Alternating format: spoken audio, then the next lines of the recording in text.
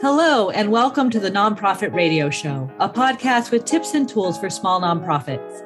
If you feel in the dark about how to run a nonprofit, sunshine is on its way. I'm Nancy Bacon, and I'm joined by Sarah Brooks. And I want to share a challenge I've been having because I think it's really relevant to small nonprofits trying to find their way forward. Ooh, I'm so intrigued, Nancy. What possible mystery challenge could you be talking about today? I hope you have your mystery kit because I'm about to unravel it. Well, so several times over the past year, I've found myself listening to a discussion and wishing that the people talking would stop telling us what they do and instead tell us how they do it. So let me give you an example. I was sitting in an equity webinar where a trainer was listing what a nonprofit should do to center equity. It felt like a checklist rather than a planning session. You know, we know that if equity were easy, we'd all be in a very different place right now. So I listened to this checklist, and what I really wanted to talk about was how to do all of those steps within the reality of where nonprofits are today. Oh, for sure. That how is where you can do it right and sometimes do it really wrong, right? Oh, so much. I attend a lot of webinars and meetings. I know you do too. And this challenge of separating what from how seems to be endemic in our work. I think it really matters. Like, I know they're two words and you're like, words don't matter all that much. These words do matter. It's like an iceberg where the what is what we see at the tip. It's what appears above the water's surface.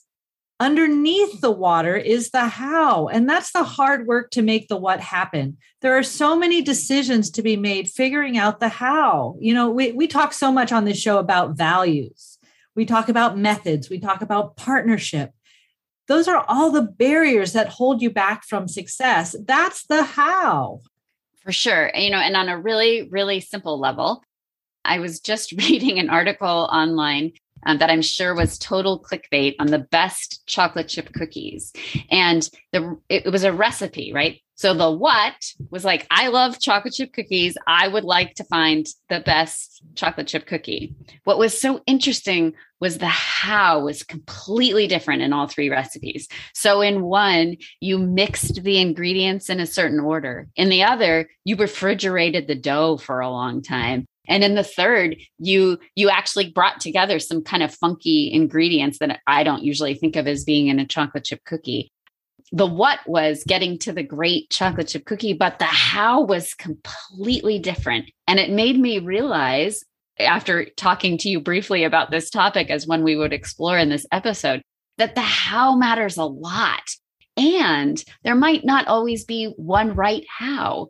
What was so cool about this recipe was that they showed you the pictures of the cookies afterwards, right? And one of the hows resulted in a super chewy cookie, and the other resulted in that kind of crispy chocolate chip cookie. And the third was kind of more cake-like. And so, you and I might disagree on what the best chocolate chip cookie is. And those different hows get us to different outcomes. It's just so fascinating to stop and think about all the ways that how comes into change and outcome.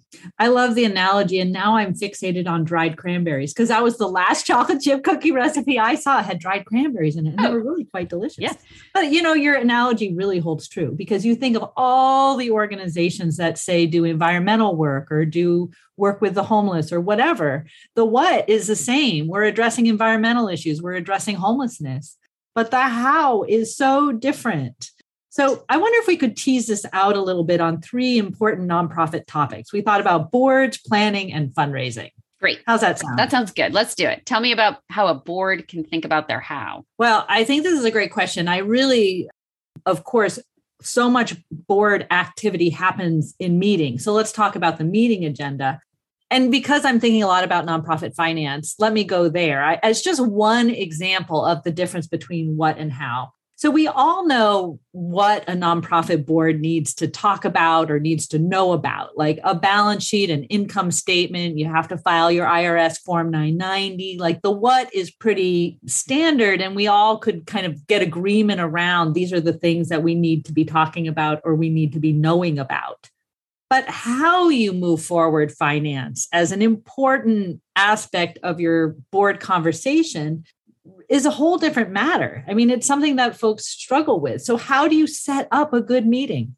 How do you strengthen your financial literacy with your board? How do you get the quietest person in the room talking about finances? How do you make sure they know what they need to know?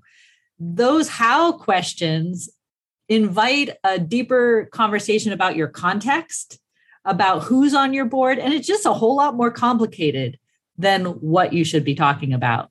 What I love about that, Nancy, is it's that forethought that we often talk about here on the Nonprofit Radio Show. So if I know going into my board meeting that we actually have a sort of gnarly financial question that we need to present and ultimately decide on as a group, there's the presentation of the facts, the what, but the question that really the board president and maybe the executive director or the executive committee of the board, if it's a volunteer organization, need to be having is, how will we make that a productive conversation? How will we empower each person to feel like, even if they're not a finance expert, they can ask a good question about this? The what, we need to have a good conversation, must be supported by the how, or else you're just throwing it out there with hope, right? And you're just hoping that conversation will happen. And at least in my experience with most organizations in finance, that hope is very rarely fulfilled because a lot of board members don't feel comfortable talking about finances. So it's a great example where if you just spend a little time unpacking, well, how would someone feel comfortable asking a question? Maybe a what question comes into that too. What would they need? What other information would they need to have? How can we get conversation going? And spending the time to build that strategy, that's totally time well spent.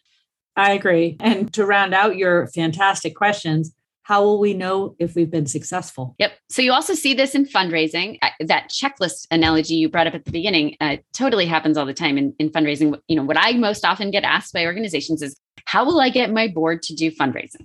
Right. So the staff person is scratching their head, trying to figure out, how will they do it? And their answer is always the what list, right? The answer is, what I need them to do is ask someone they know for money. I need them to open a door to a foundation. I need them to do these things. And then what they do is they go to the board and they say, here are all the things I need you to do for fundraising. And then the board sits there. They look uncomfortable and maybe someone half-heartedly commits to something. And then that's the end of it. And what the failure in that conversation is no one's talked through the how.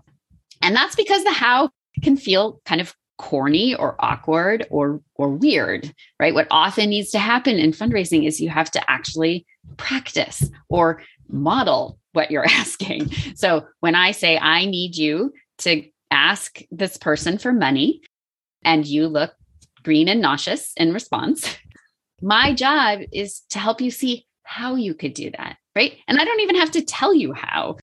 We can have a conversation around how. Well, Nancy, do you feel comfortable talking to them in person? Do you feel more comfortable talking to them over Zoom? Would you rather do something in writing? Like, you help me decide how it could feel comfortable. And then I'll share examples in all of those realms of how it might work. But that how has to be dealt with, because if you just give me an assignment and you don't teach me how to do it, I can't perform. I don't know where to start. And especially if it's something I'm uncomfortable with, I'm just not going to do it. I love that idea of practice. If we think about what is the hard work, when I ask you to help raise money, what do you need to do? You need to fill a table at our next gala. That is overwhelming. I mean, that's what I need you to do, possibly, but how you do it invites practice. And so, for example, every nonprofit person knows they're supposed to have an elevator pitch. And yet how many times, and of course, we all know they're supposed to have pitches, more than one, but whatever, that's kind of splitting hairs at this point.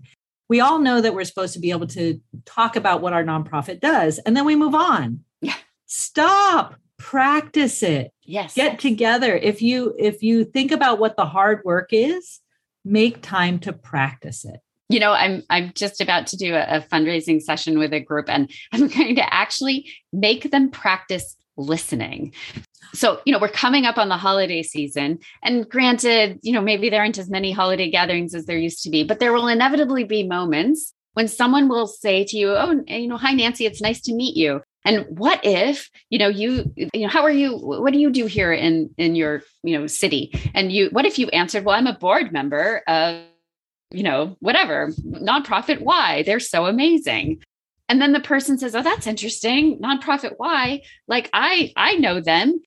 And you're constantly listening then for how you can pull in some clever piece of information about what that organization is doing or the mission you're accomplishing or the need for that organization. And I call these, turning the conversation to your mission, right? And we can do this over and over again. We can practice like, oh, we introduce each other and somehow I reveal that I have a dog. And, maybe your organization is the Humane Society, right? You can say, oh, I love animals too. In fact, that's why I'm on the board of the, local feral cat group or whatever it is, and find a way to turn it. But if we don't practice, if we just say, hey, Nancy, next time you're in a social setting, would you bring up our feral cat society? You're not going to know what to do. That sounds horrible, right? Mm-hmm. But when you make it into this kind of not a game, but this like effort where we can play at and practice at, and I can see, oh, that was kind of fun. I snuck it in, it feels easy and I'm more likely to do it. I think what how allows us to do is explore the context. And so your listening exercise is so important because essentially any piece of information has to fit into a larger context. And by positioning all of this into how I would do it, I have to be nimble. If we're practicing this conversation and you're not a member of the Feral Cat Society, you're actually, very into equine therapy, I need to be ready to pivot and talk about, large animals as opposed to little animals. And, exactly. Context. Exactly. So interesting. And it makes it more lively and fun. I mean, I would argue that exercise is more engaging than just asking me to go write down my speech and memorize it, right? It's like, I should be living and breathing the mission and I should feel comfortable pulling it in and out of conversations. But that takes practice. It just does. Mm-hmm. So the third way that how and what come into play is in planning. And, we all know that we need a strategic plan, but it's really the how we do planning. That's where the rubber meets the road, right? We all talk about that strategic plan that sits on the shelf and we never, ever do anything with it. And this is where looking at not only the how in the plan, so how your organization moves forward and making sure that shows up in the plan, but even how you do planning is important, and whether it is right sized to your organization and it solves the problems that you're facing and not what, supposed best practice says you should be doing. Absolutely. And I think that, Nancy, is such a critical point. I know a lot of us are constantly reading, what should I be doing to help my nonprofit? I mean, if you're listening to this radio show, you care about making your nonprofit better. And that right sizing or making sure it fits your context and culture is so essential because it's really easy to take the advice and layer on, something that just doesn't fit your organization at all. And then it's actually worse than having done something. So strategic planning, I think, is a terrific example of there not being one right how. There's no one right way to do it. The right way to do it is that it's scratching the itches of your organization at this moment. And in fact, the way you strategic plan in 2021 might be different than the way you strategic plan for the very same organization in 2023. And that's okay. You should be carefully and thoughtfully selecting your how so that it meets where your organization is. So for example, who's involved in strategic planning is a question I get asked all the time, as if there's one answer. There's not one answer. Certainly a board has to be involved.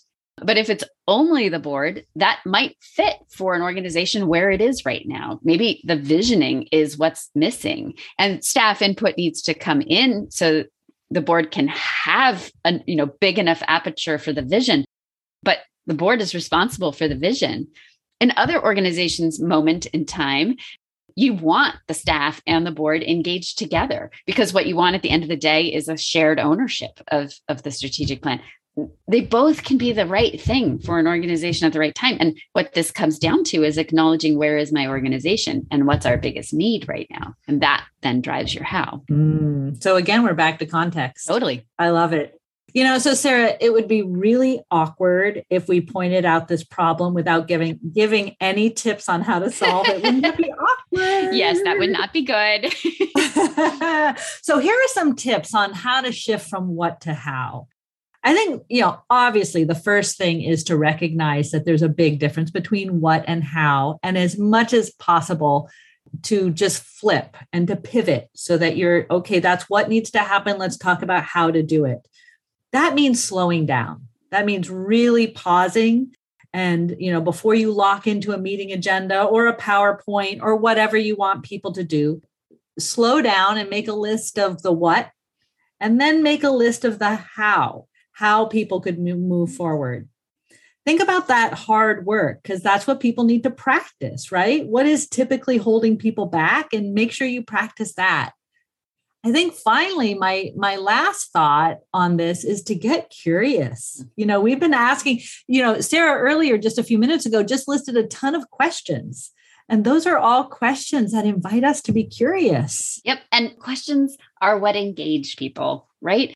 That's the invitation into the conversation. That's not, I've got it all solved, don't worry. And really, as a nonprofit organization, remember, we do hard work in our communities. We do the work that doesn't have simple and straightforward answers. We want to be inviting people in. And the how is this perfect opportunity to invite people into your conversation. For sure. I think about a recent conversation about life cycles and how the folks having the conversation were talking about all the things that you need to know in order to grow your organization. So what kind of free tech solutions, what kind of, pro bono legal assistance, how do you use, what accounting programs?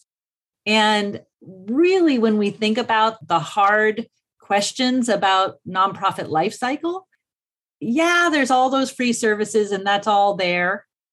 But the hard questions are, how do I really transition from a baby organization to an adolescent? How do I grow my board and hire my first staff person? Like, that's the how. How do I deal with a strategic plan that's flailing and we're flopping around and we might go out of business? I mean, those are some of the hard questions. Right.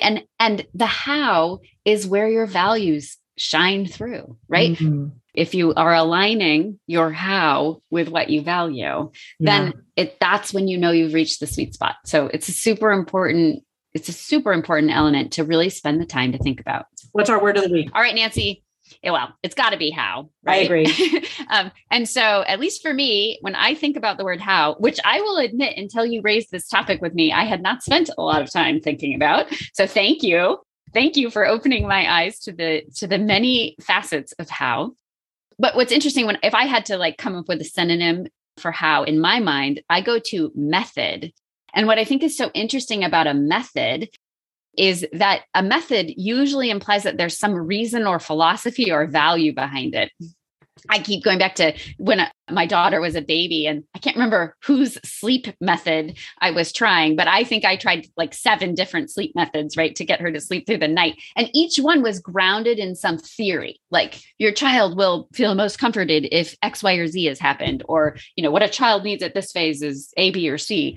They were all these methods, which is what they were called, all had some theory or thought or philosophy behind them.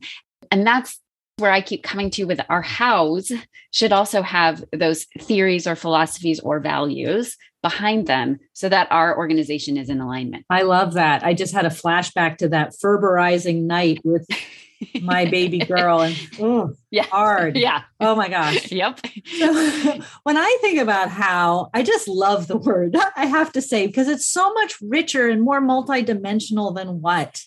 It invites us to think about the experience behind an action or the conditions, the context, all those things that we've been talking about. It's so much more open-ended. If I ask, what do I need to do? That's a finite checklist. If I ask, how do I do it?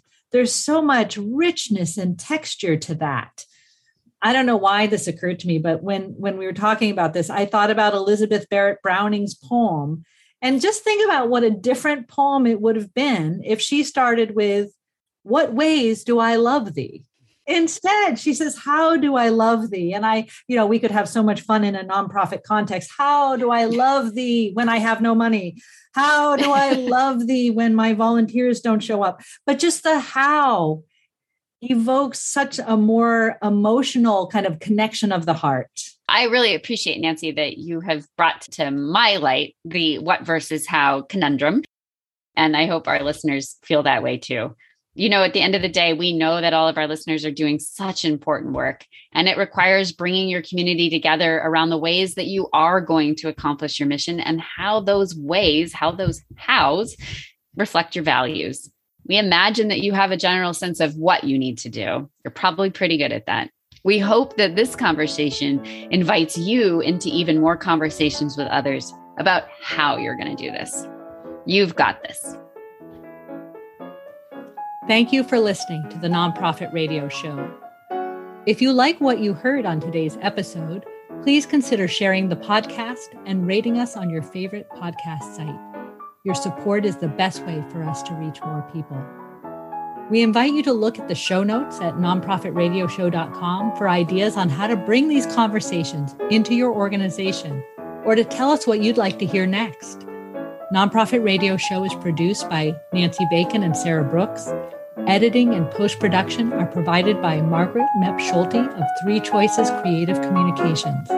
Music is by Riley Crabtree. Together, we are inspired by you and other nonprofit leaders doing important work in our communities.